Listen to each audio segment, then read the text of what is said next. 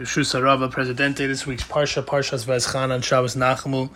It says in Pirkei Avos, says Antignos, he says, don't be alti yukavadim hamishamshin es harav amanas kabel pras. Don't be like servants who serve the master, serve Hashem, just to receive a reward. Ella, rather, hevu chavadim hamishamshin es harav shalo amanas kabel pras. V'himora shamayim aleichem. He says, but rather be like servants who serve the master without the expectation of receiving a reward, and let the fear of Hashem be upon you. So what's the message over here? It comes at a perfect time, right in between Tisha B'Av and Shabbos Nachamu. Tu B'Av coming up, a day of forgiveness, because this is a zman of serving Hashem with your emotions.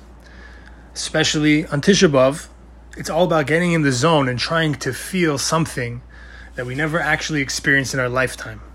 And to yearn for something that we don't really fully understand what it's going to be like. As Mefarshim explain a lot of different opinions, what Mashiach, who's Mashiach going to be, what's it going to be like when he comes, what's it going to be like when the Beis HaMikdash is here, and where, what all the scenario is going to be, what the details are. We don't fully understand, we don't fully know, we can't fully put ourselves there. We can try and visualize it, but we can't fully understand.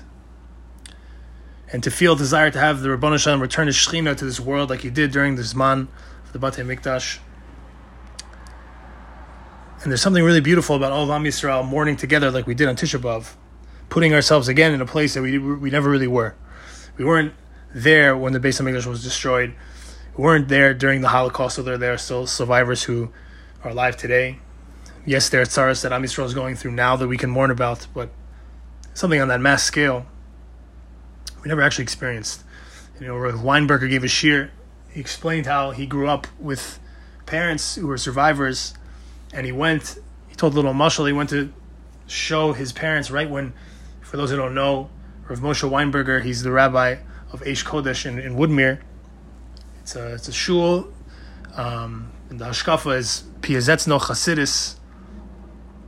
It's sort of a neo-Hasidic shul, and it was built about 20 or so years ago. And when the building was built, it's a beautiful building. He wanted to take his parents to show them. Look at this. It's amazing. So he was showing them around the building, and his father stopped him. He says, this is beautiful, but what's going to be with the windows? And Moshe Weinberger explained. He asked, "What do you mean? What's going to be with the windows? We're going to have windows. Not all of them are installed yet. They're going to be windows. What do you at?" He said, "No, it's not.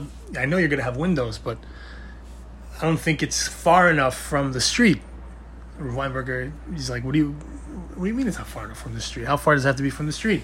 He says, some guy can come along and, anti-Semite, whatever, and throw a rock through the window, shoot through the window. Chas v'shalom. His father was a Holocaust survivor. This is how he sees the world. So to say for us to go on Tisha B'Av and put ourselves in a place we've never been before, to that level we really can't.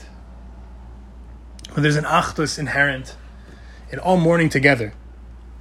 And the avoda of doing that is a beautiful thing. It's easy to sit in the sukkah, eat a big meal with family and friends, have the chaims, or on Pesach. We're going to tell over the Haggadah. We're going to have 4 cups of wine. It's beautiful. But there's truly nothing more difficult than mourning. I was actually at a shiva. It was a year ago today. Not today exactly, but this time of year. It was last year. A woman passed away at 38 years old. She had 3 children. She had a 1.5-year-old who's now, Baruch Hashem, 2.5 years old. I went to the shiva, and you're going to go there, and what are you going to say? What do you even do with yourself? It's very uncomfortable. But you remind yourself it's not about you. It's not about how you feel. It's not even necessarily about you comforting the mourners, because with all due respect, it's pretty unlikely that whatever you're going to say is going to bring menucha and comfort to the parents who just buried their child at 38 years old, or the kids. What are you going to tell them? It's okay. It's okay. They lost their mother. Shalom Leidah. No one should ever know of this, but what are you going to say that's going to comfort them? Nothing. Really, it's about just being there. I'm here. I'm with you in this. I don't know what to do. I don't know what to say, but I'm here. I'm supporting you. My presence is here to show you that you have my support. I'm not suffering on your level. I'm trying to. I want to. I want to be sad with you. It's really a beautiful thing to see each other as one unit in this way. And we shouldn't have tsaros like this, but everyone here listening to this, all of Am Yisrael, we should be spared from any tragedy and only celebrate good things. But until Mashiach comes, we're mourning together, yearning together for Menucha, for Mashiach. It's a very powerful thing to be in that state. And there's a deep mashal here. We want to bring Mashiach, want to see Mashiach, but it's not just about the end goal. In order to get to the end goal, it can't be about the end goal. In order to get to the end goal, we have to realize that right here, right now, we're lacking. Someone's lacking. I'm lacking. Another Yid is lacking. I need to be there for them. It's like at work. It's not just about closing the deal. You make your whole life about closing the deal. Now, it could be any business you're in. It's all about getting this thing, and when I get the thing, life is good. Finally, I did it. Everything's great. Were you there for your kids? Did you spend time with your wife? Were you there for the people who love you, who need you? Moshe, in the beginning of this week's Parsha, he tells Am Yisrael how he begged Hashem, please let me see the land of Israel. Allow me to cross over the Yarden, along with Am Yisrael, the very nation that I struggled with for decades, and experience the fruits of my labor. And he says how Hashem said no. He tells Am Yisrael, I begged him. He said, Moshe, enough, no. That's it. Your mission is done. Your watch has ended, to reference Game of Thrones. And then Moshe goes ahead and he begins giving over the mitzvos. He gives warning. He explains why they need to do the mitzvos, how lucky we are to have a God who answers us. But why preface this by saying how Moshe begged Hashem, please let me cross the Yarden. Let me enter the land of Israel. And Hashem said no. Anyway, here are the mitzvos. Explains the Or Chaim HaKadosh that Moshe Rabbeinu gets schar from all of the mitzvos Am Yisrael is going to do. For obvious reasons. He got them to this point. Of course, with the help of the Kadosh Baruch Hu, but he got them here. The point here is Ish Echad B'Lev Echad. Moshe wasn't at all jealous or resentful that this stiff-necked nation that he dealt with for decades gets to cross the Yarden, but he doesn't. Because Moshe Rabbeinu is teaching us that he is them and they are he. That's the whole point of why is he telling us this? Why is he telling Am Yisrael this? I want to let you know, in case you don't feel bad enough, that I can't cross the Yarden, you can. Here's all the things you need to do when you're there. He's explaining, you should know that I can't go.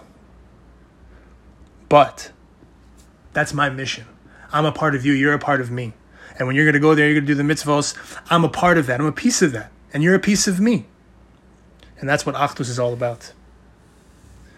They get, but I don't? Wrong. We all get. Hashem is saying, Moshe Rabbeinu, this. He's saying this after Matan Torah is the climax of humanity itself to go to Eretz Yisrael. And you want more? Am Yisrael is going to build a mikdash in this land.